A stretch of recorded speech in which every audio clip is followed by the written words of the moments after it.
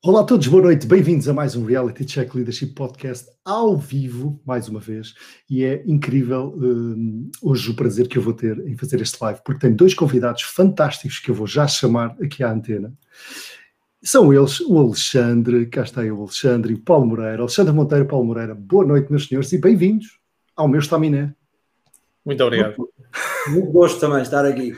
Obrigado. Digam-me lá uma coisa, não curtiram a musiquinha? Aquele música de elevador para a gente aquecer um bocadinho a alma? Pá, eu por acaso gostei do sketch da tua cara, logo ao início. Achei perfeito. Sim, isto é um... Enfim, eu estava a pensar o que é que fazia no início, obviamente, e eu pensei, ok, a melhor coisa para uma pessoa aquecer é música de elevador, não é? A gente mete música de elevador e vamos ali a pensar o que é que vai acontecer. Olha, quase então... perguntar pelo tempo, como é que está o tempo. Não é? Exato, exatamente. Olha, vocês dispensam, eu acho que vocês dispensam apresentações, no entanto, eu vou começar por vos apresentar de uma forma um bocadinho diferente, uma forma que eu costumo fazer por aqui. Há um jogo que eu costumo jogar, chama-se More Than One Story, não sei se conhecem, mas é uma forma de nós nos conhecermos. Claro que vocês dois já se conhecem, mas pronto, o meu auditório não é muito habitual interagir convosco. Portanto, vamos fazer uma coisa muito rápida. O Alexandre está a dizer que não. Alexandre, diz lá, o que é que te vai na alma? Não, tomara eu não ter conhecido, Paulo, é deste lado. Tomara eu não ter conhecido. Desculpa. Eu também não sei porque é que fiz isto desta maneira. Aconteceu. Olha, o que é que eu vos vou pedir de uma forma muito rápida? Está aqui o jogo, onde é que ele anda? Está aqui, ok. Mas agora, se você já... É um jogo muito simples. Eu vou pedir que vocês digam um número, vamos começar se calhar por ti, Paulo, o número entre 11 e 60. E depois, isto vai calhar uma frasezinha, e eu vou-te pedir para contares uma história sobre ti, com base nessa frase. Ok? Sim. Bora lá. O 36. 36, vamos lá ver. Está a rodar. Vou arranjar aqui uns efeitos sonoros. 36, olha, fala-nos alguma coisa sobre a tua família. A minha família? Sim. Sei lá, vou falar do meu pai. Eu cresci no Algarve, em Lagos, e o meu pai foi uma pessoa mais para estes temas. Na altura, e estamos a falar há 30 anos, quando era pequenino, ele já tinha livros na área de desenvolvimento pessoal. Tanto que ele chegou a uma altura a fazer um retiro de yoga e era o único homem, estás a ver no Algarve, pai, há 30 anos, ninguém fazia isso. Mas ele fazia. Então, ele foi uma pessoa que impulsionou, indiretamente, não falava, eu é que vi lá os livrozinhos na prateleira, ia lá buscar, e por isso foi uma pessoa que me puxou para estas áreas. Foi um dos impulsionadores, sem ele saber, sem ele querer. E, aliás, ele fazia as próprias emoções, que ele era muito explosivo. Por isso que ele começou a fazer isso. Ok. Não sei o quê. Então, ele fazia... Por isso, sim, acho que o meu pai é um membro da minha família e assim responde à questão. Muito bem. Como é que se chama já agora, Paulo? Raul, muito bem. Sou Raul Moreira, se nos estiver a ouvir, obrigado por ter partilhado esses livros com o seu filho, porque ele está a fazer carreira disso, não é brincadeira. Obrigado, pai. Alexandre, vamos passar para ti. Diz-me aí um número entre 10 e... Não, entre 10. 10. Não estás a dizer 7. Já estás, Alexandre. Eu avisei o Luís. As regras para mim não se encaixam muito bem. O Paulo já me conhece que as regras foram feitas para ser quebradas. Entre 10 e 60. Entre 10 e 60 podemos pôr 33. 33, ok. 33, vamos lá ver. 33. Olha, fala-nos de uma história, de uma escolha. Desculpa. Diz-nos uma história de uma experiência que tenhas tido na tua vida. Seja ela qual for, desde que seja uma experiência marcante e que te tenha marcado e que tu possas partilhar hoje aqui connosco. Ok, experiências aqui não nos faltam. Pois, imagino. E uma experiência que eu tive foi conhecer o Paulo. Ok, vamos já por esse caminho. Não, foi uma experiência extraordinária e nós já partilhámos várias vezes esta história quando nos conhecemos, já vai para mais de 5 anos que nós nos conhecemos e nós tivemos uma guerra não verbal quando nos conhecemos, que era aqui a questão de quem era dominante, quem não era dominante, a brincar um bocado com o mundo não verbal e com as técnicas que nós utilizamos para contrariar o domínio do outro. E eu meti-me com o Paulo com a questão da mesa. Nós tínhamos uma mesa e eu coloquei as minhas coisas do lado da mesa do Paulo, não me recordo bem, mas coloquei assim. E o Paulo, da outra vez que nós nos reunimos, o que é que ele faz? Ok, agora é que eu vou lixar o Alexandre. E isto aqui vai espetacular. E ele coloca o telemóvel do meu lado. E o que é que eu faço? Coloco o meu telemóvel em cima do dele. Toma! E esta guerra não verbal gerou aqui uma ligação tão grande, porque foi uma brincadeira com conhecimento, com aquilo que nós trabalhamos no dia-a-dia, e a experiência que eu tive com isto é conhecer boas pessoas, principalmente com aquilo que nós fazemos e quando somos apaixonados por aquilo que nós fazemos. E a experiência levou-me a conhecer aqui uma pessoa fantástica que é o Paulo, e eu adoro colaborar com ele. Nunca trabalhámos juntos, já andamos a fazer... Sério? Vocês nunca trabalharam juntos? Nunca. Já temos Paulo, mas não... Vamos já tratar disso. A gente vai tratar disso. Mas nunca trabalhámos. E partilhamos muitas ideias, complementamos muitas nossas ideias, porque o Paulo fala muito em emoções, eu falo muito na parte do verbal, completamos, e eu adoro o Paulo sabe disso, e depois é engraçado que surgiu tudo uma estupidez. Uma experiência estúpida, entre aspas, não é? Que não tem nada de racional, como a maior parte delas, e gerou esta amizade, e também me ajudou também a crescer. Só te enganaste numa coisa, Alexandre. Não foi uma guerra, foi um massacre. Completamente massacrado. Mas olha, agora deixa-me cavar um bocadinho isso. Como é que se conheceram? Tipo, foi alguém falou com alguém? Foi durante uma conferência? Como é que vocês chegaram a ir almoçar juntos? Então, posso contar eu? Contas tu? Sim. Isto é assim, eu na altura, há muito tempo atrás, quando ainda não tínhamos o impacto que temos agora, eu gostei do trabalho do Paulo. E então eu contacto o Paulo, diz assim, Paulo, temos que falar para trabalhar juntos. Aquela questão, vamos falar para trabalhar juntos, porque eu sou muito fã de parcerias e de ligação. Sou muito fã. Eu acho que aquelas pessoas que querem crescer sozinhas, primeiro, é muito mais difícil. E segundo, temos tendência a tornar-nos estúpidos quando trabalhamos sozinhos, porque também não aprendemos nada. E eu gosto muito de partilha, porque aprendi muitas lições e tive muitas experiências que me ensinaram isto, que ser individualista e ser sozinho é simplesmente parvo, não é? E eu decidi o quê? Eu vou trabalhar com as pessoas que eu gosto, com as pessoas que eu admiro. Quer dizer, que eu gosto de trabalhar com essas pessoas. E o Paulo foi uma delas. E eu contactei o Paulo respondeu-me logo, ok, vamos tomar um café. Onde é que nos encontramos? Encontramos num café e então começou a nossa guerra aí. O que é que trabalhámos juntos? Nada. Mas criou-se uma ligação boa. Mas temos uma boa ligação e fazemos às vezes, e até calhou estarmos aqui os dois juntos, porque é muito raro estarmos os dois juntos, e calhou, já fizemos situações deste evento juntos e tem corrido muito bem. Hoje é que não garanto, mas... Não. Muito bem.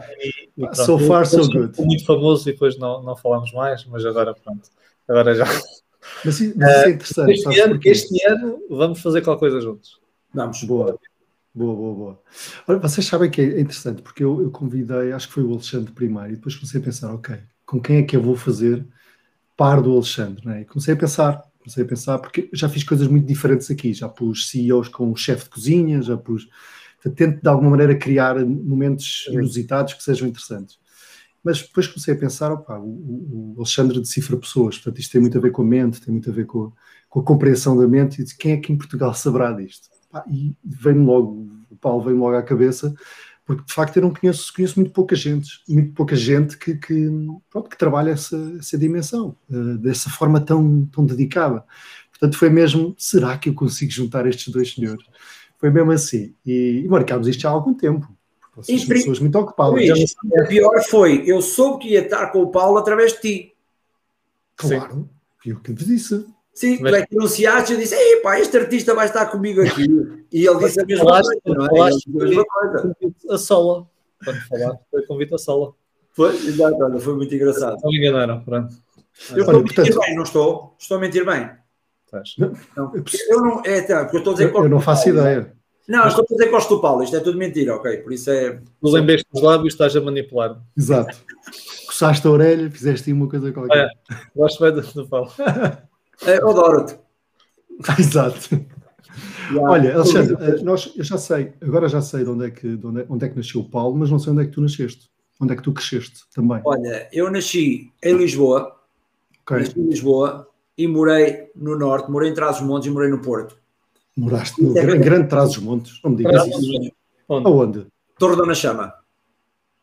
Perto de Mirandela. Ok, mas mesmo lá em cima já. Okay. Mesmo lá em cima. Não sei de Cavaleiros. pertinho, 25 km. Muito bem. Também, Mirandela. Fui muito feliz em Macedo de Cavaleiros a jogar basquete. Sabem que eu sou de Vila Real, Trás-os-Montes. Portanto, a minha vida foi toda lá e depois aos 18 é que vim para Lisboa e andei por aí.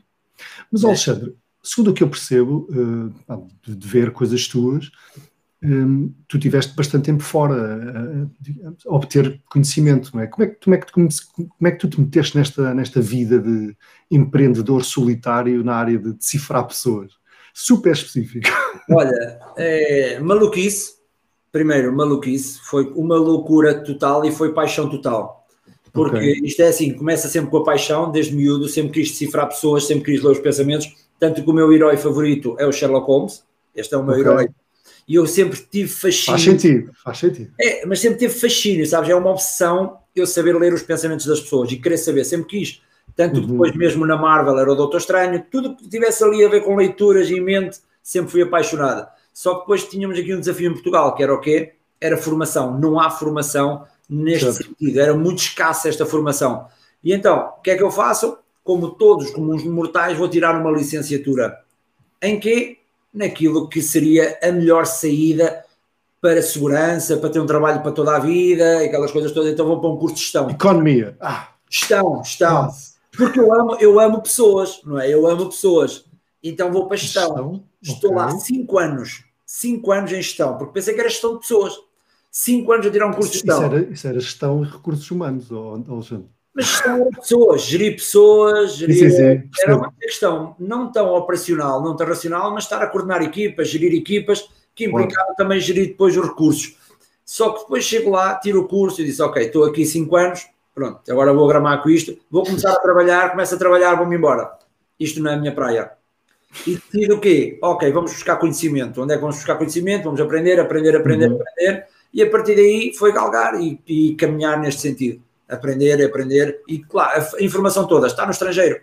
Até à data, eu ainda sou da fase que não havia nem Facebooks, nem Instagrams, só havia o Mirk, não sei se...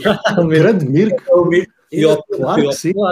Não é? Ainda fazia grandes conexões lá no Mirk, aquelas coisas todas. A internet ainda era muito, muito lenta, ainda fazia coisas assim. Modems, claro que sim. A informação era muito escassa. Havia dinossauros a passar. Exato, dinossauros, nem YouTube, nem nada, não podíamos ir buscar informação, que era tudo livros. Ou então tínhamos que ir à procura fora. E então é onde me obriga a ir para fora a buscar toda esta informação. Tipo, mas espera lá, já agora para perceber um bocadinho melhor. Já havia internet, nessa altura, claramente. Tu chegaste à net, e o que é que tu procuraste? Tipo... Linguagem corporal. How to decipherate people. Sim, algo desse género. Algo desse género. Como ler os pensamentos, também era uma busca que eu fazia. Como ler as mensagens do corpo, como seduzir melhor, porque na altura também dava jeito. Essas coisas todas que fosse ler. Estás por aí. Claro, não se pode dizer. Porque eu não posso dizer como é que conquistei a minha mulher, por isso. Claro. Mas já vamos saber isso. Olha, deixem-me só cumprimentar toda a gente que está a ver-nos. Obrigado por estarem desse lado. Temos aqui, olha, o Sérgio Gomes, presença assumida. Boa noite, pessoal. A mandar um abraço para vocês. Temos também, olha, a Sofia que diz que boa noite, a minha família é linda, portanto, Monteiros com Monteiros. E diz que és presença assídua no UTAD, Alexandre. Isso é o Paulo. O Paulo é que é. O Paulo, é verdade, o Paulo. É no programa da Soft Skills, sim, anualmente, há 4 anos. Muito bem. 4. Maravilha. Olha, eu falei um bocadinho sobre o Alexandre e sobre esse percurso, como é que ele foi buscar a informação. O Paulo, eu já percebi que tu foste influenciado pelo teu pai, mas daí a seres influenciado e até decidires que vais querer fazer uma carreira a solo nesta área, vai um grande passo. Portanto, tu foste estudar para a universidade, foi isso? Tiraste um curso de psicologia, segundo o que eu percebo? Sim, é assim, o meu pai foi influência nesse sentido, mas eu não tenho uma história assim muito romântica, nem era assim obcecado com... Não tens? Opa, então... Não, eu sou aquela pessoa que assim, estou conta e não tem piada nenhuma e diz, ok, vamos falar outra coisa. Mas tens um sotaque tão fixe, Paulo. Nota-se mesmo um sotaque tão fixe. Eu também comecei por gestão, como o Alexandre. Eu, na altura, comecei como gestão, trabalhei na banca e foi mais uma necessidade minha. Houve uma altura que queria psicologia, mas eu não estava muito ligado até à parte do estudo. Eu acho que, como minha mulher diz, eu amadureci tarde. És homem, Paulo. O homem só amadurece aos 54, quer dizer que és prematuro. Atenção, se já prematuro. No processo de amadurecimento. E depois, por necessidade, isto é o tal clichê, mas é verdade, e nós sabemos, e vocês sabem, por isso estamos aqui, aqueles meus colegas que tinham melhores resultados eram aqueles que comunicavam melhor, lidavam melhor com o stress, liam melhor com as pessoas, relacionavam-se melhor, e essas competências eu comecei também a querer desenvolver, comecei a procurar, comecei a tirar formações complementares e depois conheci inteligência emocional através do livro que popularizou o tema, que mais uma vez não é sexy, que a maior parte das pessoas também conheceu assim. Foi o Daniel Goleman que escreveu. Eu li o livro, tal como o Alexandre, eu procurei sobre isso em Portugal, na altura não ouvia, encontrava alguns workshops dados, e eu lembro na altura até ver datas que já tinha passado, isto foi há 2 meses, um ou outro dentro do meio académico, não vi nada aberto ao público, achei impressionante. Fui tirar as 3 grandes correntes mundiais também lá fora, não, agora já 2 delas já há empresas autorizadas a dar, ou pelo menos uma delas. Tirei as formações, comecei a dar um workshop por brincadeira quase, convidei uns quantos amigos, quase ninguém veio, mas ainda veio pessoas que se inscreveram. Mas tipo numa sala mesmo, no edifício, um workshop físico? Sim, aluguei uma sala, um workshop em Lisboa para testar. Opa, isto é super interessante e estava a começar a apaixonar pelo tema. Convidei um monte de amigos, mas estava em Lisboa há pouco tempo e depois, quase todos a dizer que sim, apareceram para ali 5. Grandes amigos. Tive 20 e tal pessoas, ou seja, quem veio extra de fora, não é? a pagar, clientes. O feedback foi muito positivo e foi um crescimento normal, até que não consegui conciliar mais esse trabalho da minha empresa formativa, que depois abri uma empresa de formação, o trabalho onde eu estava e a família. Então tive de decidir um deles, deixei a minha família, não, estou a brincar, deixei o trabalho onde eu estava e dediquei-me a 100%, por isso foi um crescimento assim. Então surgiu de uma necessidade de eu ver outras pessoas a utilizarem conhecimento deste, que eu queria saber o que era mais isto, não é? E aprender mais. Porque na verdade, obrigado por teres partilhado, Paulo, mas na verdade vocês foram pioneiros, cada um no seu mercado, que é um mercado diferente, não é? Mas de alguma maneira complementa-se. Como é que é ser o primeiro a fazer alguma coisa num mercado como o nosso, em Portugal, que é uma coisa muito desconfiada, não é? Imagina as empresas, quando vocês iam falar com uma empresa, eles olhavam para vocês, inteligência quê? Emocional? Sim, ouvi falar isso na Católica, há lá um mestrado que... Agora já uma pós-graduação, sim, lá. Agora já uma pós-graduação. Imagina então o Alexandre também. Olá, eu sou o Alexandre e venho aqui ler a sua mente. Como é que funcionou? Não foi nada fácil. Isso? Não foi nada fácil, tanto que eu era o bruxo na altura, quando ia às empresas, eu vinha do estrangeiro, eu vinha com aquele power, exato, pá, tem aqui um produto espetacular, tem aqui um serviço espetacular, tem aqui uma arte e uma ciência espetacular para vocês lerem os pensamentos das pessoas, e depois as pessoas, ok, então o que é que diz o meu signo? Estás a brincar, o signo. Não, a sério, eu até dizia, olha, pode-me ler as mãos, até muitas vezes os assistentes, até para as direções, eu tenho empresas que não me abriram a porta. Eu não consegui nem chegar ao diretor de marketing ou alguém, seja quem for. Eu chegava ali na assistente, olha, quero falar com alguém. Nós isso não. E era grátis na altura. Quando eu cheguei no início, claro, para promover o trabalho, queria dar grátis. E eles não aceitaram. As pessoas não aceitavam. E então, depois havia essas conversas, o signo, o que é que dizem os astros, ler as cartas também. Era muito disto, porque o ler pessoas ainda é muito esotérico, ainda assusta muitas pessoas. Tal como nós mexemos com as emoções, com o ler os pensamentos, quando nós acabamos por invadir as pessoas, porque as pessoas pensam que são assim muito escondidas, que as emoções são escondidas, que os pensamentos são escondidos. Não, nós somos muito transparentes.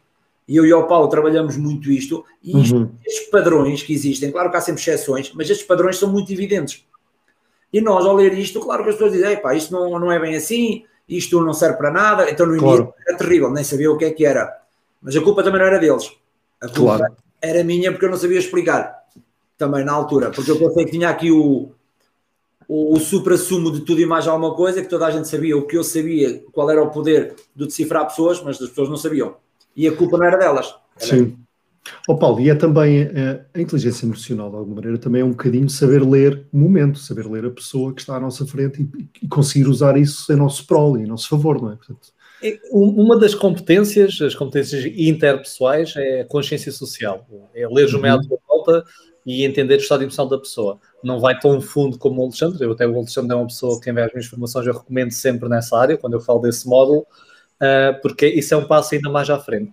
A grande base da inteligência emocional é nós reconhecermos, entendermos e gerirmos as nossas emoções, ou seja, reconhecer no corpo, entender porque é que elas surgem, o motivo, geri-las e conseguir entender como é que a pessoa se sente do outro lado, sem grande especificidade, como o Alexandre faz, que ele depois domina esse tema a fundo, e depois aprender a ler para relacionar, que é o grande objetivo, a influenciar positivamente as outras pessoas. Sim.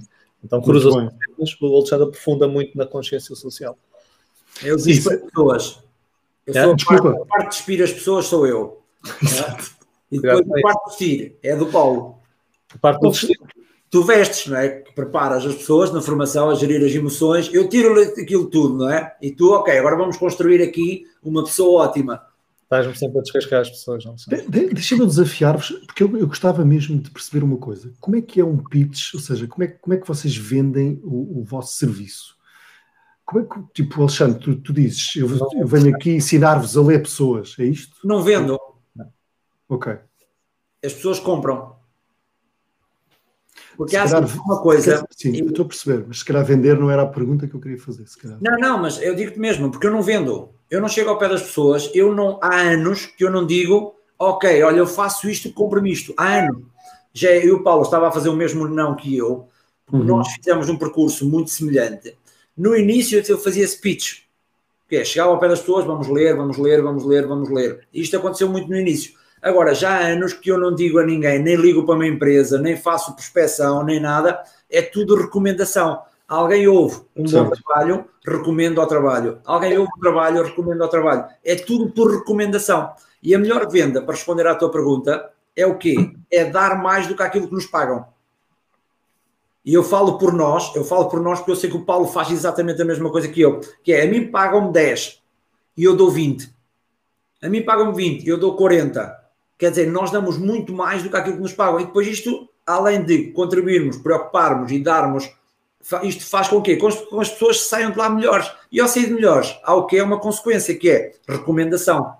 Por isso é que eu mesmo te queira dizer qual é o pitch, o que é que eu faço, não é fácil. Agora, se fosse para dizer o que eu faço, sei dizê-lo, que é o quê? O que eu faço é, através de todo o mundo não verbal, tudo que não seja palavras, perceber o que é que a pessoa está a sentir, quais são as emoções, quais são as intenções, quais são os seus medos, qual é a sua essência, quais são os padrões comportamentais, como é que ela decide, onde é que ela entra em stress, quer dizer, tudo através dos padrões não verbais, desde as expressões faciais, desde as mãos, desde o corpo, desde a forma como se veste, desde a forma como tem a carteira, desde os sapatos, desde os óculos, brincos, penteado, carros, se é uma pessoa organizada, desde as garagens, fotografia. Alexandre, e o que é que isso me dá? Não convido o Alexandre. O que é que eu ganho com isso? Ganhas líder, enquanto líder de pessoas, por exemplo. Sim, eu tenho um mentor meu do FBI que responde a esta pergunta de uma forma muito tranquila. Quando as pessoas sabem mais sobre ti do que sabes sobre elas, elas dominam-te. Okay. Quando tu sabes mais sobre a pessoa do que ela sabe sobre ela mesma, tu controlas. É impossível tu conseguires liderar alguém, é impossível tu conseguires influenciar alguém se não conheceres a pessoa. Porque senão tornas-te um ser invejoso. Mas conhecer não é dominar, não é? Conhecer não é dominar. Conhecer é tu controlares. E o dominar aqui tem muitas vertentes. Que é dominar de orientar, dominar de ajudar, dominar de controlar, dominar de gerir. Não é aquele domínio de autoritarismo, não tem nada a ver com isto, porque eu falo muito a linguagem animal. A minha linguagem é muito animal. Porque a linguagem onde eu falo e onde o Paulo fala muitas vezes é aquele cérebro mamífero, o chamado cérebro mamífero. E esta linguagem aqui é muito mais crua, é a parte mais crua. Claro, agora eu posso racionalizar domínio, pode ser uma coisa qualquer, nem me lembro bem o que é, mas o Paulo aqui é muito melhor que eu nestas vertentes aqui mais de complexidade, não é? Por isso, aqui o domínio é ser alfa. E ser alfa, primeiro, ser alfa não é mandar, é saber servir. Ponto. O ser dominante é tu estás a servir. Não é aquele que quer mandar. Tanto que aquele que diz, eu é que mando aqui, não manda nada. Isto é uma compensação de comportamento. Quando eu tenho necessidade de que eu é que mando... Mas é preciso estar a ouvir isso de uma outra forma. O que tu estás a dizer, eu tenho que ouvir de outra forma para entender. Ok. Porque ao usar a palavra, não é? Ao usares a palavra dominar, pronto, obviamente tem aquela conotação, e quando usas ainda mais quando usas a palavra alfa, quer dizer, alfa ainda é mais, alfa, o alfa male, não é? Exato. É a pessoa que está por cima, e na verdade o líder, como tu dizes, bem, o líder tem que ser um líder, um servant leader, de alguma maneira, que está aqui para servir os outros. Isso vai um bocadinho contra a questão de dominar e de ser o alfa, não é? Não. Mas eu percebo o que estás a dizer. Não, mas é assim, nós somos programados para seguir um líder. Ponto. Sim. Isto é programação. Quem não for alfa não pode liderar. Isto esquece, não há hipótese. Quem não dominar, se eu não sentir proteção sobre a pessoa, ou se não sentir proteção da pessoa, se eu não sentir que ela me orienta, a pessoa não é líder. Simplesmente pode ser uma coisa qualquer hierárquica, pode ser outro tipo de qualquer coisa. Agora, eu tenho que ser alfa. Eu, como pai, tenho que ser alfa. A mãe também tem que ser alfa. Senão os filhos o que é que fazem? Vão buscar o alfa à rua. Por isso é que há muitos filhos que se perdem. Porquê? Porque o pai não é alfa, vão buscar figuras de autoridade fora. E isto aqui, a autoridade, é a melhor ferramenta de influência. Nós é que temos a mania que a nossa linguagem é muito racional, mas em 90% do tempo andamos em modo emocional, inconsciente e biológico. Que é aqui onde eu e o Paulo trabalhamos. Porque nós não sabemos a maior parte daquilo que nós fazemos. Nós temos 36 mil decisões por dia. 36 mil. Dessas 36 mil, tu controlas 3 ou 4 durante o dia. E agora, isto tudo é consoante o quê? Consoante se és alfa, não és alfa. Gosto ou não gosto, confio ou não confio. E toda esta comunicação é não verbal. Tudo isto é não verbal. Tu não podes chegar ao pé de alguém e dizer, eu sou o líder. Obviamente. Paulo, já agora, pegando nisto, porque tu trabalhas com empresas e com pessoas individuais que fazem os teus cursos, as tuas formações, a tua academia, não é? Que segundo o que eu percebo também tens uma academia. O que é que as pessoas retiram ao participar numa formação destas, por exemplo? Individualmente, vamos pensar assim, eu estou interessado, quero perceber o que é que eu vou retirar dali. Há muito aquela noção, o medo que seja uma coisa teórica, que te vai encher a cabeça de teoria e que vais sair lá pior do que entraste. Isso concordo 100% contigo. Ou seja, até o nome da marca, quando eu criei a marca, o nome da marca que registrei é Treino de Inteligência Emocional. É mesmo por causa disso. Então tem que haver treino. E o nome da empresa é que é training. É tudo treino. Então treino é necessário porque há muita teoria. Não falta aí a teoria, temos que saber como aplicar na prática. Eu posso dizer que a maior parte das pessoas que procuram estas formações é na vertente da regulação emocional. Gerir o stress, gerir a procrastinação. À volta desses temas, não tanto um tema mais clínico como ansiedade ou estados expressivos, que eu não sou clínica, a minha psicologia não é clínica, então é mais gerir emoções, entender, reconhecer emoções e também a parte do relacionamento interpessoal também, muitas vezes, como ser mais assertivo, não é? Como criar e desenvolver melhores relacionamentos, então muito nestas duas vertentes, intra e inter, pessoais, mas intra mais gerir as minhas emoções e inter mais relacionado melhor com os outros. E há essa componente prática, ou seja, as pessoas fazem... Porque eu gosto muito, eu adoro a área de formação, ainda não tinha partilhado, mas adoro a área de formação, uma área de paixão enorme, só que eu gosto muito de formação prática, gosto de use cases, gosto que as coisas aconteçam, que as pessoas vejam, que deem feedback, que acho que isso faz-nos crescer todos muito mais. Tens essa componente também? Tem que ser, sim. Tem que ser, não é? Nós dizemos sempre que a formação que nós damos, e que do que encabeça, não é? É científica ou prática. Ou seja, há sempre ciência, como o senhor também fala, tem que haver sempre a ciência por trás, até porque as formações, falamos com pessoas que são céticas sobre o tema, não conhecem, não sabem o que é, e o ceticismo é normal quando nós não compreendemos o que é, mas isto é uma coisa que existe, ou seja, eu posso ser cético, sei lá, sobre o bullying, mas o bullying existe, é um exemplo. Então, ser cético sobre isto é irrelevante, porque isso afeta-nos já mesma. Então temos que mostrar a ciência que está por trás e depois a ciência a prática.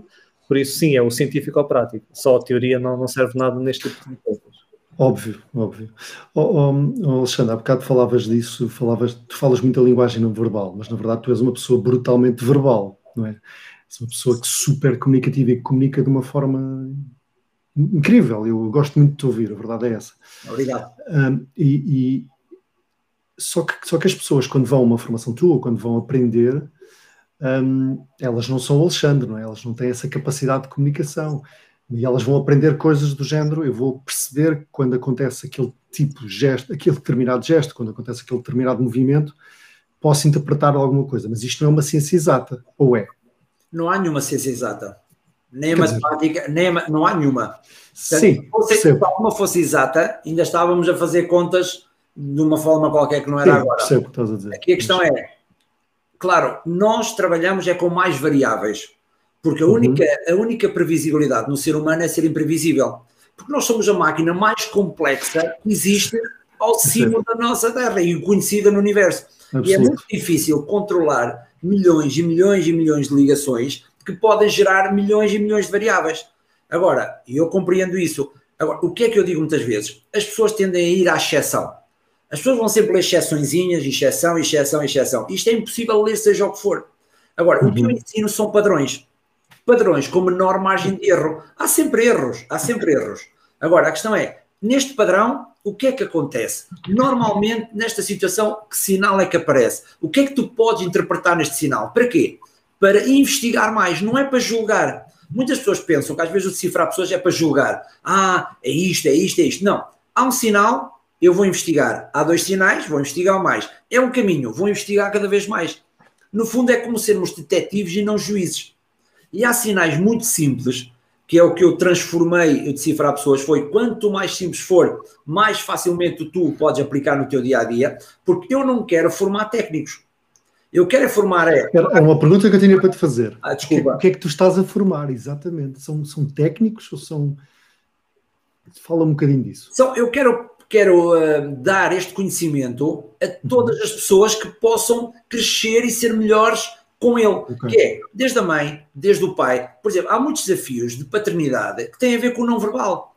Porque os filhos, desde os 2 anos, estão sempre a querer dominar, porque é uma questão biológica e evolutiva, eles estão sempre a dominar, e os pais, nesta altura, não se apercebem destes sinais não verbais, vão deixando-se dominar. Quando chegam aos 14, 15 anos, querem ser líderes, e aí já não tem hipótese.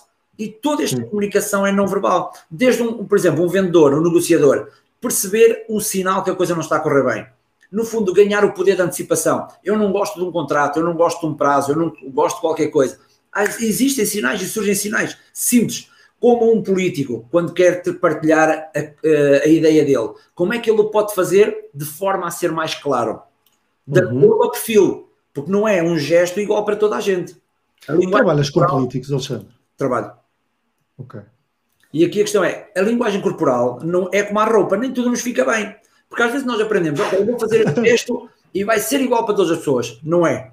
Sim. Cada pessoa tem os seus gestos, cada pessoa tem o seu padrão, e quando nós saímos daqui, o que é que acontece? Há as incongruências. E isto é que nós temos. Agora, na formação base, o que é que eu quero? Quero dar o máximo de pistas para as pessoas no dia-a-dia serem melhores pais, mães, negociadores, líderes, amigos, parceiros, não é? Perceber tudo isto. Porque o que a boca cala, o corpo fala. E nós, ao vermos isto, antecipamos. E aqui, poder é antecipação, não é resolução. Eu, quando trabalho com as pessoas, eu evito os problemas das pessoas. Eu não resolvo problemas, que eu detesto resolver problemas. Eu gosto é de evitar problemas. E a questão de evitar problemas é não gerar um conflito, porque não verbalmente está a acontecer, ou não estou a perceber. A pessoa que está do outro lado não gosta daquilo que eu digo. Como é que eu vou fazer para perceber isso? Que é para depois ajustar a minha linguagem. Porque senão, depois, se isto acontecer, com quem é que vão falar? Com o Paulo. Porque depois tem que gerir o stress, tem que gerir a ansiedade, tem que gerir os conflitos, gestão de equipas, de conflitos de equipas. Eu já percebi, está aqui o negócio. Está aqui o negócio. O Alexandre faz a coisa explodir. Faz. E depois eles vão para o Paulo. E depois o Paulo recomenda as formações do Alexandre. Pá. E há uma parte ali que o Alexandre estava a dizer, quando tu perguntaste se era igual para todos, ou se era uma ciência exata ou não, porque as ciências sociais não são exatas, logicamente. Sim, claro. E eu gosto muito de uma expressão que o Dan Ariely, não sei se conheces, ele é um investigador, ele trabalha com ciência comportamental, e ele diz assim, nós não somos racionais, porque não somos mesmo, mas também não somos irracionais. Nós temos uma racionalidade limitada. E essa racionalidade limitada é previsível. Tanto que ele escreveu um livro que é previsivelmente irracional. Há padrões, como o Alexandre disse, tu consegues prever, mas tal como um padrão tens aquelas curvas de Gauss, onde está a média da população, depois tens também os desvios. E esses desvios, como o Alexandre disse, são exceções. Mas tens sempre uma média, senão não se fazia investigação em ciências sociais. Portanto, acho que quem lidera equipas, que é uma área que eu adoro, eu tenho muito esta questão. Ainda hoje estava a fazer um workshop com parte da equipa e estávamos a falar sobre comunicação, sobre o momento da comunicação e usando aqui algumas mnemónicas para nos ajudar a isso. Mas há uma parte em que eu estou a conversar sobre em que estamos a fazer uns use cases, portanto temos 2 pessoas a conversar, um é o manager, o outro é o engenheiro, e estão os 2 a conversar. E é giro porque quem está de fora tem uma percepção muito mais correta do que está a acontecer. Correta no sentido de está a ler. A única coisa que eu estou a fazer, estou a ler o que está a acontecer. E vê-se perfeitamente bem alguns momentos, alguns alguns suspiros, alguma tensão nos ombros, vê-se perfeitamente a coisa a acontecer. Só que quando nós estamos na comunicação, muitas vezes isso passa-nos tudo ao lado. Porque estamos tão focados em dizer, eu vou-te dizer esta coisa, eu vou comunicar isso, eu estou chateado contigo por causa disto. E acabamos por não prever e não antecipar. É um bocado o que vocês estão a dizer, não é? Esta capacidade de estarmos um bocadinho por fora e dizermos, ok, estás a ir mal, estás a ir para o mau sentido, o que é que podes fazer? Tu já alguma vez fizeste também formações filmadas, em que depois as pessoas vão visionar as filmagens? Por acaso não. Mas é capaz de ser giro. Tu vês-te a fazer coisas que não imaginas, tiques que tens, tu estás tão envolvido certo. E depois parte do nosso cérebro é ocupado pela visão, tu tens muito mais um foco externo nas pessoas. Então estás a ler, é como o Alexandre diz muito bem, que ver é diferente de observar, não é? Mas nós vemos muito, podemos observar pouco, depois o Alexandre ensina a fazer isso, mas vemos tanto o outro que não te vês a ti. E depois tu dás, quando vês de fora ou em filmagens, é brutal. E o ego, o problema do ego é que depois temos o ego estraga muito, estraga a aprendizagem, estraga a análise e estraga relações. E o ego, lá está, também é animal. E aqui a minha linguagem é sempre na parte animal, porque o ego, quando nós temos ego, claro, não, a pessoa mais difícil de decifrar somos nós próprios. Nós não conseguimos decifrar, é muito difícil nós decifrarmos. Porquê? Porque o ego o que é que diz? Ok, se tu vais decifrar, vais-te criticar. Se tu vais criticar, é quase um suicídio emocional. Tu autocriticaste, pode gerar uma depressão, pode gerar ansiedade, e aqui o Paulo é muito melhor do que eu a falar sobre isto. No fundo, é muito desafiante nós decifrarmos. Por isso é que quando vemos um vídeo ou quando vemos outra coisa qualquer, não era bem isso que eu disse, não era, porque havia uma razão para tu fazeres aquilo. Atenção, tu não fizeste aquilo porque és assim. Há alguém, mesmo às vezes informação, eu digo à pessoa, olha, você é assim, assim, assim, assim, assim. E a pessoa, não sou nada disso. E tu depois vês o grupo de amigos à volta a dizer assim. É que é muito desafiante. E depois, o ego é mau para decifrar pessoas e as emoções também são más para decifrar pessoas. Porque esta moca emocional, esta bebedeira emocional que nós estamos diariamente, prejudica a leitura de pessoas. Quanto eu mais gosto da pessoa, vou ler de uma forma. Quando eu não gosto, vou ler de outra forma, que são as lentes que nós temos para ler pessoas. Estás a tocar num tema que é muito querido, que é o tema do ego, e que é um problema efetivo em liderança, porque liderar, tipo, dá-te um boost no ego que só te faz mal. Só te faz mal no sentido em que, na minha ótica, limita-te a visão.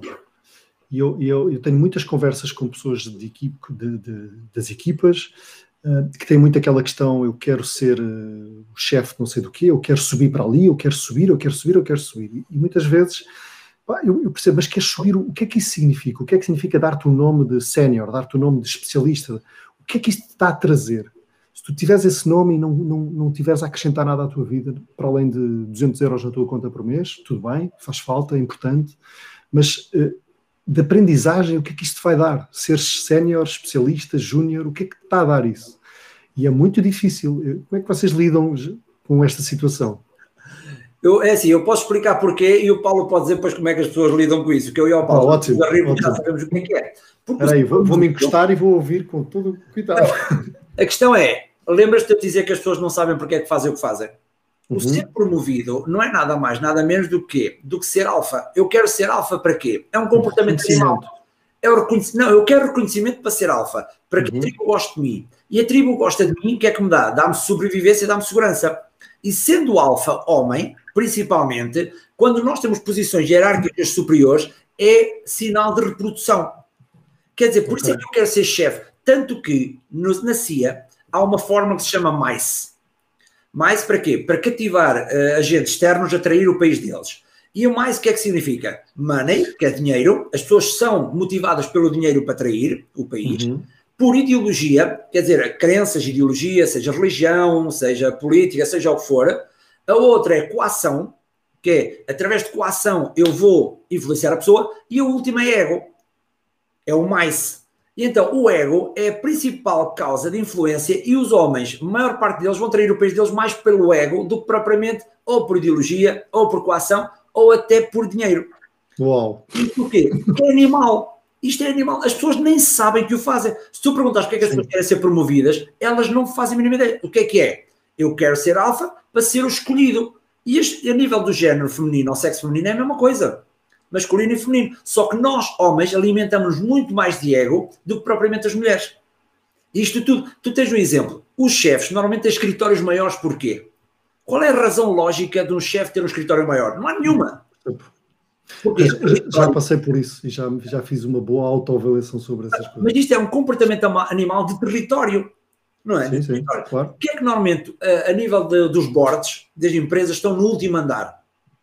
Porque o alfa tem que controlar. Domínio é igual a território. Território é igual a domínio. Isto tudo controla a tribo e controla a reprodução. É isto que faz. Agora, gerir isto e não ser afetado por isto, e eu depois passo aqui a bola ao Paulo, isto é que é desafiante. Contrariar esta parte animal, absolutamente. Eu compreendo. Agora, para gerir isto aqui é muito difícil. E aqui o Paulo, passo-te a palavra, Paulo, é para este lado. Como é que nós... Para este lado, exato. Para aquele lado. Os sabiam que isso acontecia. Isto pouco depois de ter isto. Estás-me a ouvir? Estou a ouvir com alguns cortes. Não sei se estavas a ouvir também com cortes, Alexandre. O Paulo? Estou. Vê lá, tenta outra vez, Paulo. Ia dizer uma piada com cortes, mas estão a ouvir bem agora ou não? Agora já está, força. Avança. E conta a piada, só para não parecer. Então, os romanos, na altura, isto pouco depois de Cristo, eles tinham esta consciência que o Alexandre estava a dizer, e nas grandes guerras em que vinham vitoriosos, uma das coisas que eles faziam, está nos registros, é quando vinha um tal general a passar no meio do povo e eles a aplaudirem e a gritar o nome dele, eles tinham sempre um escravo ao lado dele que dizia ao seu ouvido, sussurrava, memento mori. Memento mori é recorda-te que és mortal. Então, por vezes... mortal. Recorda-te que és mortal. Porque ele estava tão inflacionado. Ou seja, o que a psicologia mostra é que nós temos de ter pistas salientes à nossa volta para nos recordarmos disto. Não somos enviesados rapidamente por isso. Então, uma das formas é nós recordarmos. Por exemplo, esta conversa é uma recordação. E tal como tu, eu vi a forma como tu refletiste. Tu até foste para trás e quando ele falou da parte do escritório grande, tu refletiste. Sim. Temos de ter pistas para refletir, às vezes conversas periódicas sobre isso para refletir. Outra das coisas muito importantes, tu deves conhecer, não sei se já ouviste falar do viés confirmatório, que é uma coisa sim. Também. Nós confirmamos a informação daquilo que acreditamos, e uma das coisas de nós evitarmos fazer isso, e este viés acentua com o ego, quanto mais eu estou inflacionado, mais confirmar. Por exemplo, tu tens uma grande história do John F. Kennedy, que foi um grande presidente dos Estados Unidos que durou pouco tempo. Uma das primeiras coisas que ele fez enquanto líder foi a invasão da Baía dos Porcos, em Cuba. Uhum. E na altura ele queria invadir. E há relatos, está gravadas as conversas com os seus generais, e ele queria invadir, ou seja, era predisposição. Ele estava tão certo disso, né, e tão inflacionado que ele é que sabia que deviam invadir, que ele dava muito mais tempo de antena aos generais que queriam invadir, e quando os generais estavam com ideias opostas, que achavam que não era uma boa ideia, ele cortava a palavra mais cedo e dava menos tempo de antena. E o que aconteceu foi uma invasão dos maiores fracassos na história política. Ou seja, uma das formas é nós aprendermos a expor a informação que seja contrária também àquilo que acreditamos. Isso é super importante. Há estudos, inclusive, isto é brutal, as pessoas não acreditam, mas estudos mostram. Eu, se chegar ao pé de ti, tu tens uma ideia qualquer, a ti ou ao Alexandre, tenho uma ideia, e se eu disser assim, olha, eu tenho aqui um documento que diz porque é que a tua ideia vai falhar. A maior parte das pessoas não quer ver o documento. Não tem lógica nenhuma, em termos racionais. Porquê? Só vais ganhar, porque pegas uma informação e consegues. Ou mudas de ideia porque é má, ou melhoras. Mas as pessoas... É muito dura essa pergunta. Ou seja, uma das coisas é isso, é nós habituarmos a expor a informação contraditória e temos lembretes à nossa volta que somos mortais. Sabes que eu há bocado... Obrigado por teres partilhado, isso é incrível. Aliás, vem logo de seres mortal, para não te esqueceres. Deixa a terra, se faz favor. Mas eu há bocado rimo porque eu fiz essa autorreflexão. Eu fui responsável por uma empresa em Portugal e que montou um escritório novo de 3 pisos ali em Miraflores, e eu estava a escolher qual é o gabinete, onde é que eu vou. Eu sou o responsável da empresa e vi o 11º, 19º. E obviamente que eu meti na cabeça, vou para o 11º. Eu estava literalmente inchado, vamos dizer assim. E na altura, depois refleti um bocadinho e disse, não, eu não vou para o 11º, eu vou fazer disto um statement e vou para o 9º. Vou para o mais abaixo. E fui para o 9º.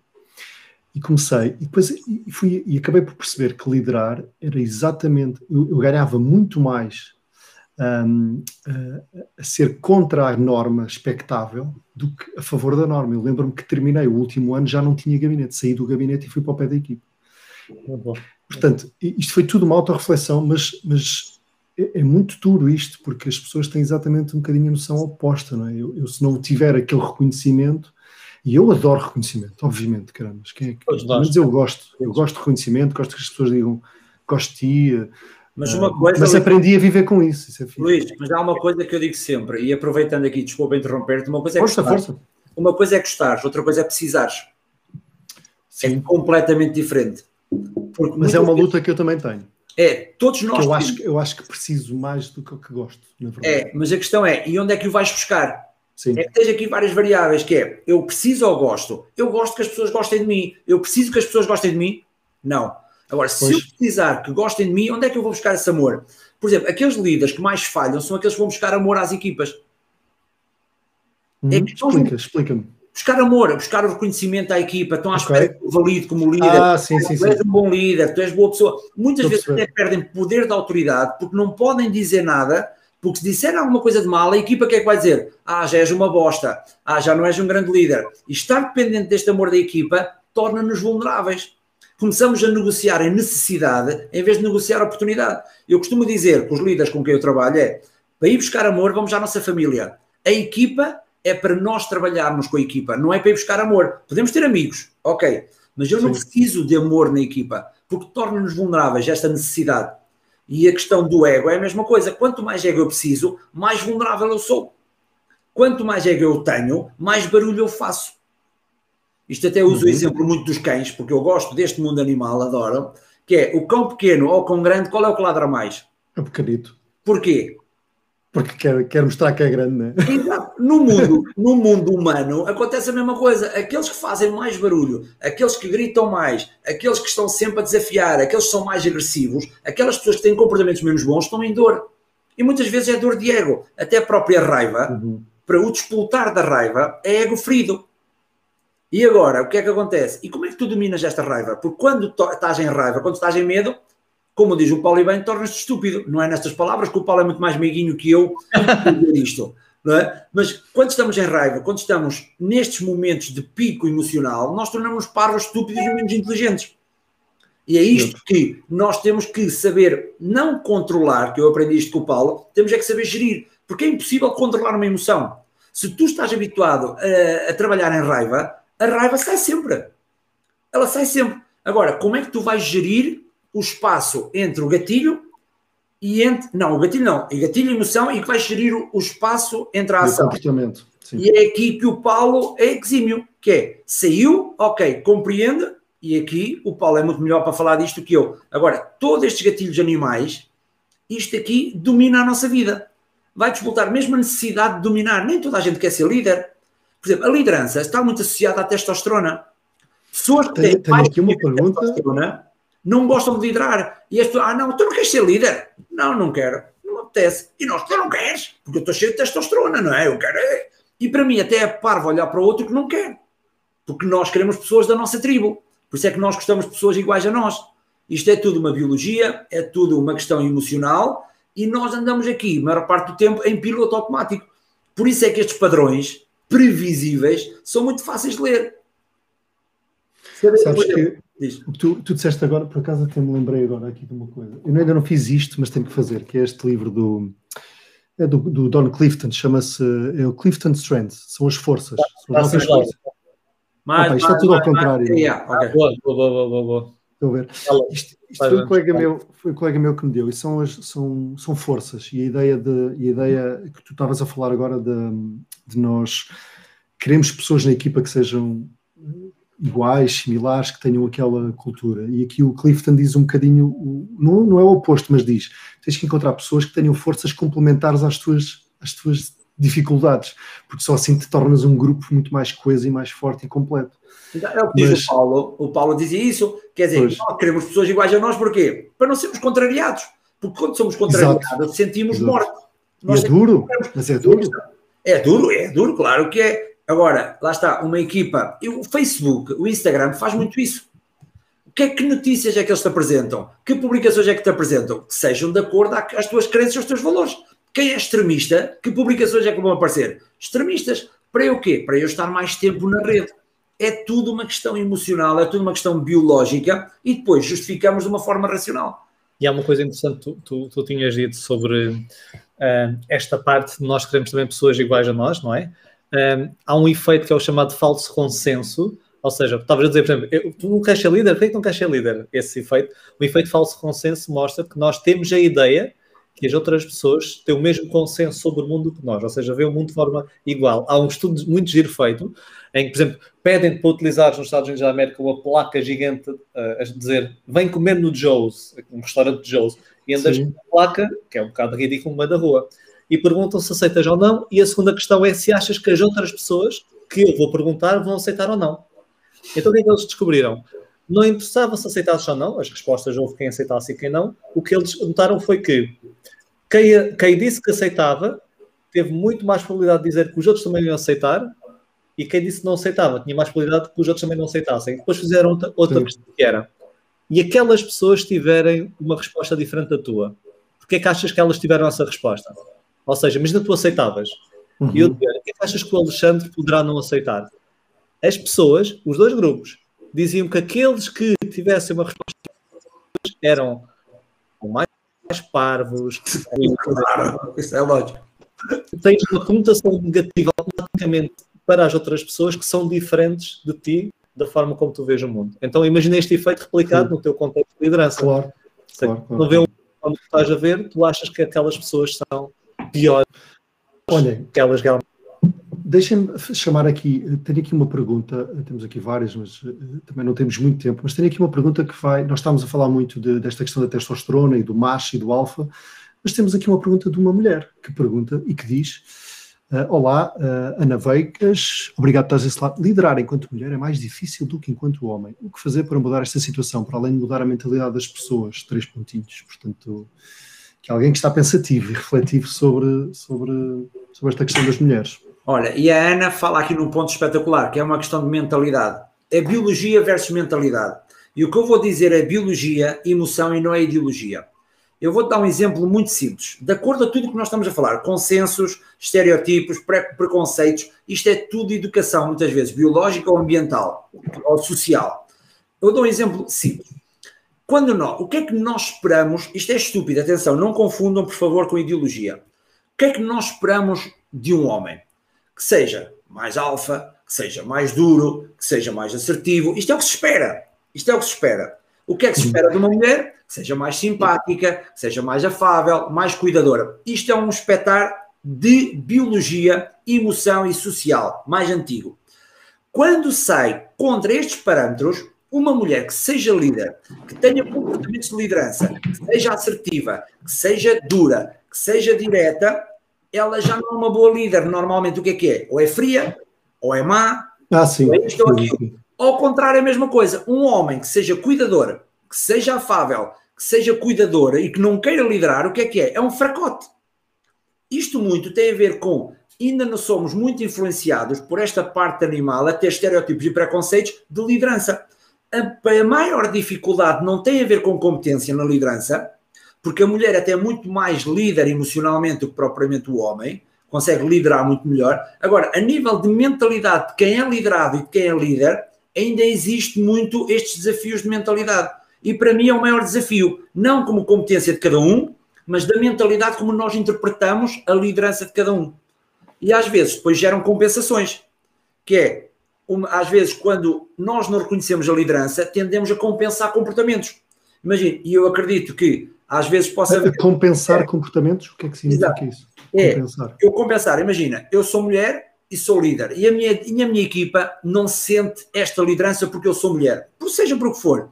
Então o que é que eu vou fazer como líder? Em vez de interpretar a equipa, o que é que eu vou? Vou compensar, ainda vou ser mais dura, ser mais assertiva, vou compensar. Por isso é que depois tendem a ser mais duro. E o homem é a mesma coisa. Isto não tem a ver com géneros nem com sexo. Tem a ver com as duas, com esta parte biológica. Olha, a Ana continua, por isso sou tantas vezes apelidada de má. Isso quer dizer que estou no bom caminho? Para mim, olha, exatamente, quando elas são más, quando elas são frias, é sinal de liderança. A minha acontece-me em casa. Eu também digo à minha mulher, és má, és fria, porque ela é que manda cá em casa. Não te safas já mesmo. Não tenho a mesma hipótese. Isto é a minha percepção. Eu vou dizer ao Paulo qual é a percepção e a experiência que eu tenho.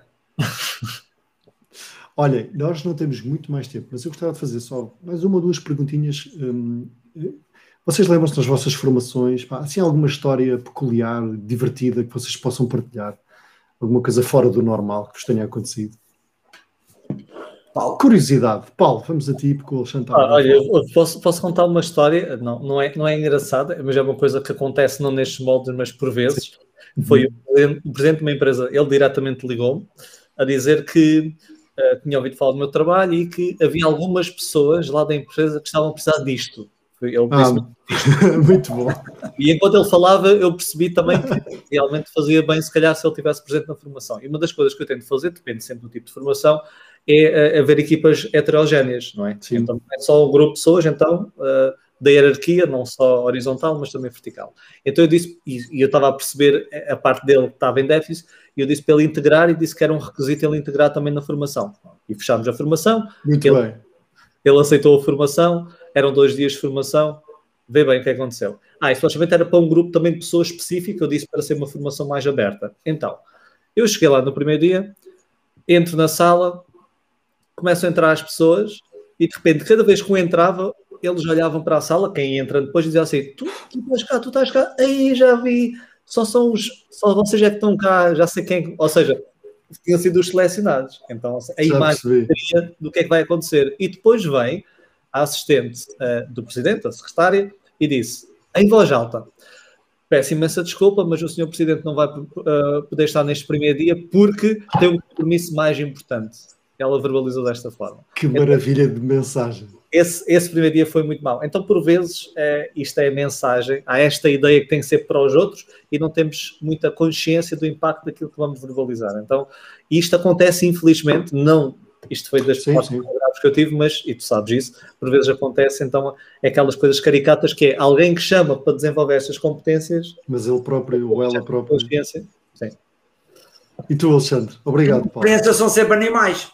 Sempre animais. E até, que é que tu estiveste lá a gritar numa das duas formações? Não, por acaso não. Por acaso é assim, as pessoas que têm experiências normalmente são as pessoas que vão às formações, porque para mim já é muito previsível e consigo antecipar muitos comportamentos. Eu até, a pior experiência, a experiência mais engraçada que eu tenho, não é propriamente na experiência em si de formação, é no mundo online. Okay. Eu tenho gatos, tenho cão, tenho uma quinta. E então, o que é que eu tenho? Um modem com um fio muito fininho que é o de fibra. Estava a dar uma formação online, de repente fiquei sem net. O que é que foi? Certo. Foi o coelho que comeu o cabo.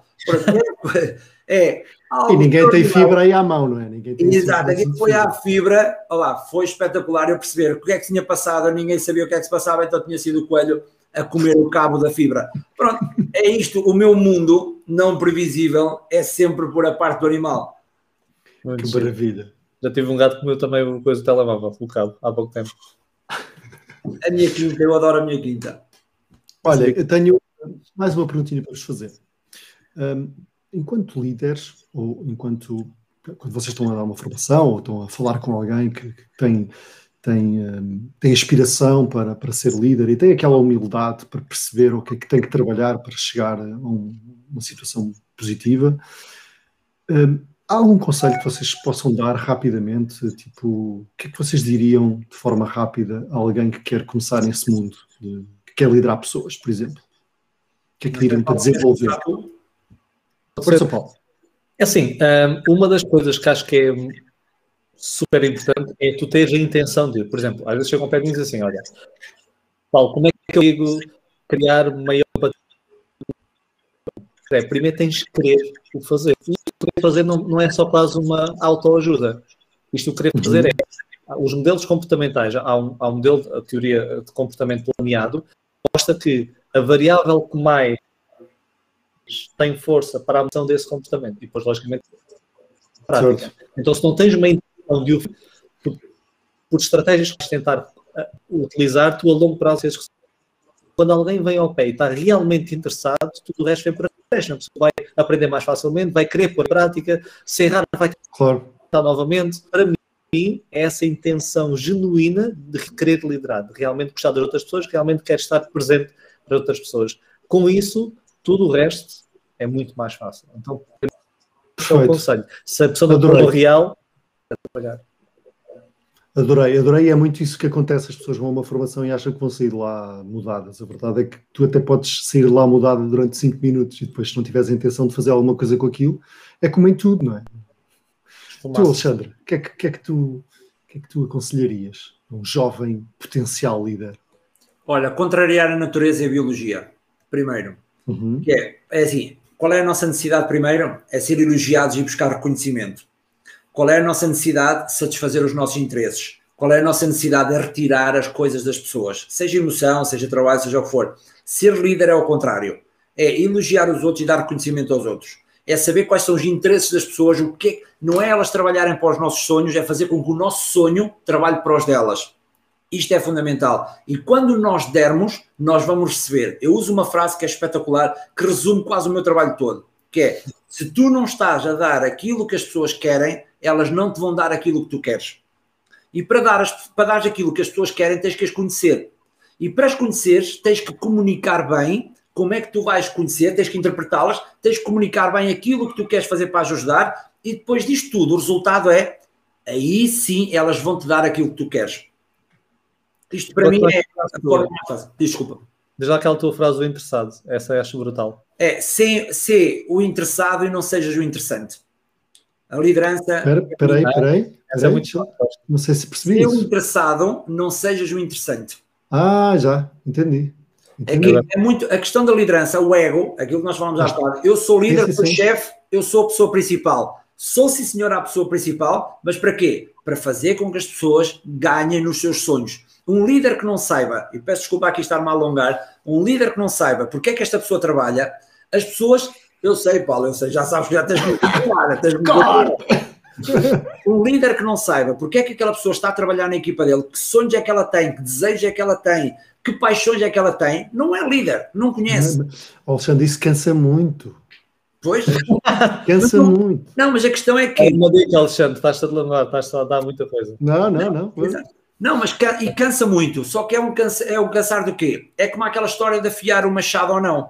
Tu podes cortar uma árvore com o machado mal afiado e estás ali e bates, não bates tanto, não é? Mas pronto, bates, mas demoras para aí 1 hora ou 2 a cortar a árvore. Agora, se tu passares metade do tempo a afiar o machado, quando cortares és incisivo e depois tens melhores resultados. Eu como líder, o que eu ensino aos meus líderes e às minhas líderes é, vamos conhecer as pessoas, porque nós só somos influenciados por aquilo que já nos influencia. Eu não posso chegar ao pé da minha equipa e dizer, vamos ganhar dinheiro, vamos ter prémios, mas isso eu não quero prémios. Tanto que uma das maiores razões das pessoas saírem da empresa não é os prémios, não é o dinheiro, é o quê? É o reconhecimento. E o reconhecimento pode ser elogios, pode ser prendas, pode ser tempo, pode ser orientação. Se eu não dou aquilo que ele quer, ele não me vai dar ou ela não vai dar aquilo que eu quero.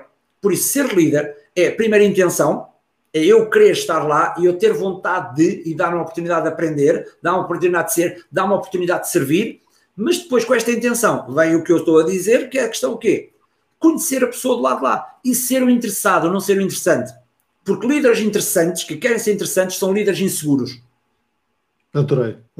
Muito fixe, Alexandre, obrigado. Olhem, meus caros, temos o nosso Momento Marcelo, que eu gostava só de terminar com o Momento Marcelo, em que eu vos vou pedir um exemplo de alguma coisa, um livro, alguém que vos tenha inspirado, um mentor, whatever. Falem-me, digam-me alguma coisa que vos inspira ou que vos inspirou.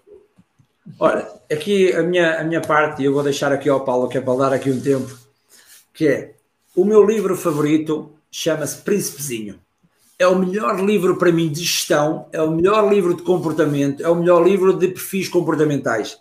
E depois tem uma frase que é espetacular. Tu és responsável por aquilo que cativas. E é para mim a frase mais poderosa. Quer dizer, imagina, eu e o Paulo temos pessoas que seguem o nosso trabalho, que gostam do nosso trabalho. Eu sou responsável, exato, eu sou responsável por isso. Por exemplo, eu hoje trabalhei durante 7 horas. Ainda fui fazer um vídeo para colocar nas redes sociais. O que é que eu ganho com isso? Nada. Escusava de eu fazer. Podia fazer amanhã, daqui a 2 dias, é igual. Mas eu sei que as pessoas esperam isso de mim. E como elas confiam em mim, como elas me ofereceram a mim esta confiança, eu tenho que retribuir o quê? com aquilo que elas querem, porque eu sou responsável porque as cativei. Porque se eu não quero cativar, não vale a pena. Alexandre, eu antes de passar para o Paulo, se me permites aqui o desafio, mas eu estou preocupado contigo. Sabes porquê, Alexandre? Não. Vou dizer porquê. Também. Deixa-me partilhar o ecrã. Estás a ver aqui o ecrã? Yeah. Estás a ver? Estás a ver isto? Onde é que estavas? Que ele estava a arder aí com fumo, não era? Essa é exatamente a preocupação. É que eu acho que tu estás a passar muito tempo em locais com muito fumo. O que é que andavas a queimar ali, Alexandre? Eu não sei o que é que se passa, mas tu tens ali uma máquina de fumos. Não me pode dizer, como é que tu achas que eu chegava aqui, passado 7 horas de estar a falar, como é que achas que eu consigo ter esta energia? Não fosse Vais drunfado, claramente. Claro, aqueles fumos. Este fumo o que é que tem? Dopamina, serotonina, feniltilamina e oxitocina, que é a melhor moca e a mais saudável que isto. Esta moca, este fumo, olha, recomendo. Vou meter contigo, mas adoro. Mas quando eu vi a fumarada toda, disse: o que é que se passa aqui? Não viste o resto dos fumos. Nem viste o resto do fumo. O que vem a seguir, como é que achas que eu posso ter coragem para não dizer aquelas coisas todas, sujeito as pessoas a descobrirem mais sobre os outros, se não fosse através do fumo? Pois, não, é que está todo um contexto, não é? É todo um cenário. Isto é em estúdio, Alexandre? Isto é a tua casa que tu pões aí uma garagem a arder? É em estúdio. É em estúdio, boa. Muito fixe. Obrigado, obrigado por me teres deixado de meter contigo. Paulo, do teu lado, o que é que te inspira? Portanto, temos ali o príncipezinho e a ti. Conta-me coisas. Olha, eu tenho muitas fontes de inspiração, mas posso dizer que uma das pessoas que me inspirou foi um dos meus mentores nesta área de inteligência emocional, que é o David Caruso. E o David é um psicólogo lá da Universidade de Yale e é um dos cofundadores da primeira corrente. E o David me inspirou. Além dele fazer investigação nesta área, ser um crânio, ele é uma pessoa espetacular, uma joia de moço, como nós dizemos. E eu fiquei mesmo surpreendido na altura, quando eu me registrei na formação dele, quando fui lá aos Estados Unidos tirar a certificação. Eu lembro de enviar um e-mail e respondeu-me, que era o e-mail deles, da empresa, lá que ligava à universidade, e respondeu-me ele. Passado para aí 1 hora, não sei quem, David. E eu Maravilha. Respondo diretamente. E depois, não sei, ele, deve ser assistente e não sei quem. Então, ele não era ele, ou seja, ele tinha um trato pessoal enorme. Eu, quando fui lá pessoalmente conhecê-lo, estávamos nós e a turma, éramos cerca de 12. Ele entrou, olhou para nós, baixou a cabeça, cumprimentou-se as pessoas a fugir, super introvertido, ou seja, super humilde. Foi das pessoas que eu tive uma formação que mais vezes dizia que não sabia, quando nós colocávamos questões, não sei. Ou seja, esta e admitir que não sabe, não é só falar para encher chouriço, foi das coisas que mais impactou, porque nós aqui temos, e os americanos então têm essa cultura de mais, que sabem tudo. E é uma coisa que eu não via cá, que eu para falar com alguém vai sempre contornando por outras pessoas, e pessoas com menos prestígio, entre aspas, do que ele. As pessoas acham sempre que sabem tudo, e ele foi uma prova de humildade e com conhecimento, então foi das pessoas que mais me inspirou, foi o David nesta área. Não posso pegar nele. Pronto, pegar muito nele. Bem. Obrigado. Olha, muitos comentários, bem dito, Alexandre. Fantástico, diz o Ruben agora, depois do Paulo ter falado. Obrigado, Dana Viegas. Enfim, todas as pessoas que estiveram por aí desse lado, muito obrigado. Foi um prazer ter estado aqui. Quero agradecer-vos do coração por terem estado aqui comigo hoje, porque vocês os dois me responderam uma mensagem, tal como o David te respondeu a ti. Eu também estou a falar com pessoas que também nunca me conheceram e que simplesmente responderam uma mensagem no LinkedIn e, portanto, estou-vos muito grato e agradeço-vos muito. Aprendi montes e espero que tenha sido uma conversa gira e divertida. Portanto, um abração para vocês os dois, felicidades e espero ver-vos por aí. Gostava muito de vos pagar uma cervejinha, se beberem uma cervejinha, um dia destes. E se tu queres é fumo, Qualquer dia levas-me lá ao teu estúdio cheio de fumo. Não. Isto só tiver fumo. Onde há fumo, é muito intimista, esta questão do fumo é muito intimista. E é muito fixe. Vai exatamente de acordo com aquilo que estás a fazer, portanto acho que faz todo sentido. Um grande abraço para vocês. Quero também te agradecer a ti, quero agradecer ao Paulo, para mim é um gosto, até nós encontrarmos aqui, queremos encontrar mais, eu falo por mim, e há bocado até lhe enviei uma mensagem, tenho saudades tuas e gostei de te ver, porque nós muitas vezes temos a vida tão ocupada, temos a vida tão ocupada que depois nem conseguimos interagir, por isso obrigado por nos reunir outra vez, obrigado por esta oportunidade e para mim é um orgulho e obrigado a todos que também tiveram a paciência para ouvir as nossas coisas de fumo. Obrigado a todos, fiquem bem. Tchau. Adeus.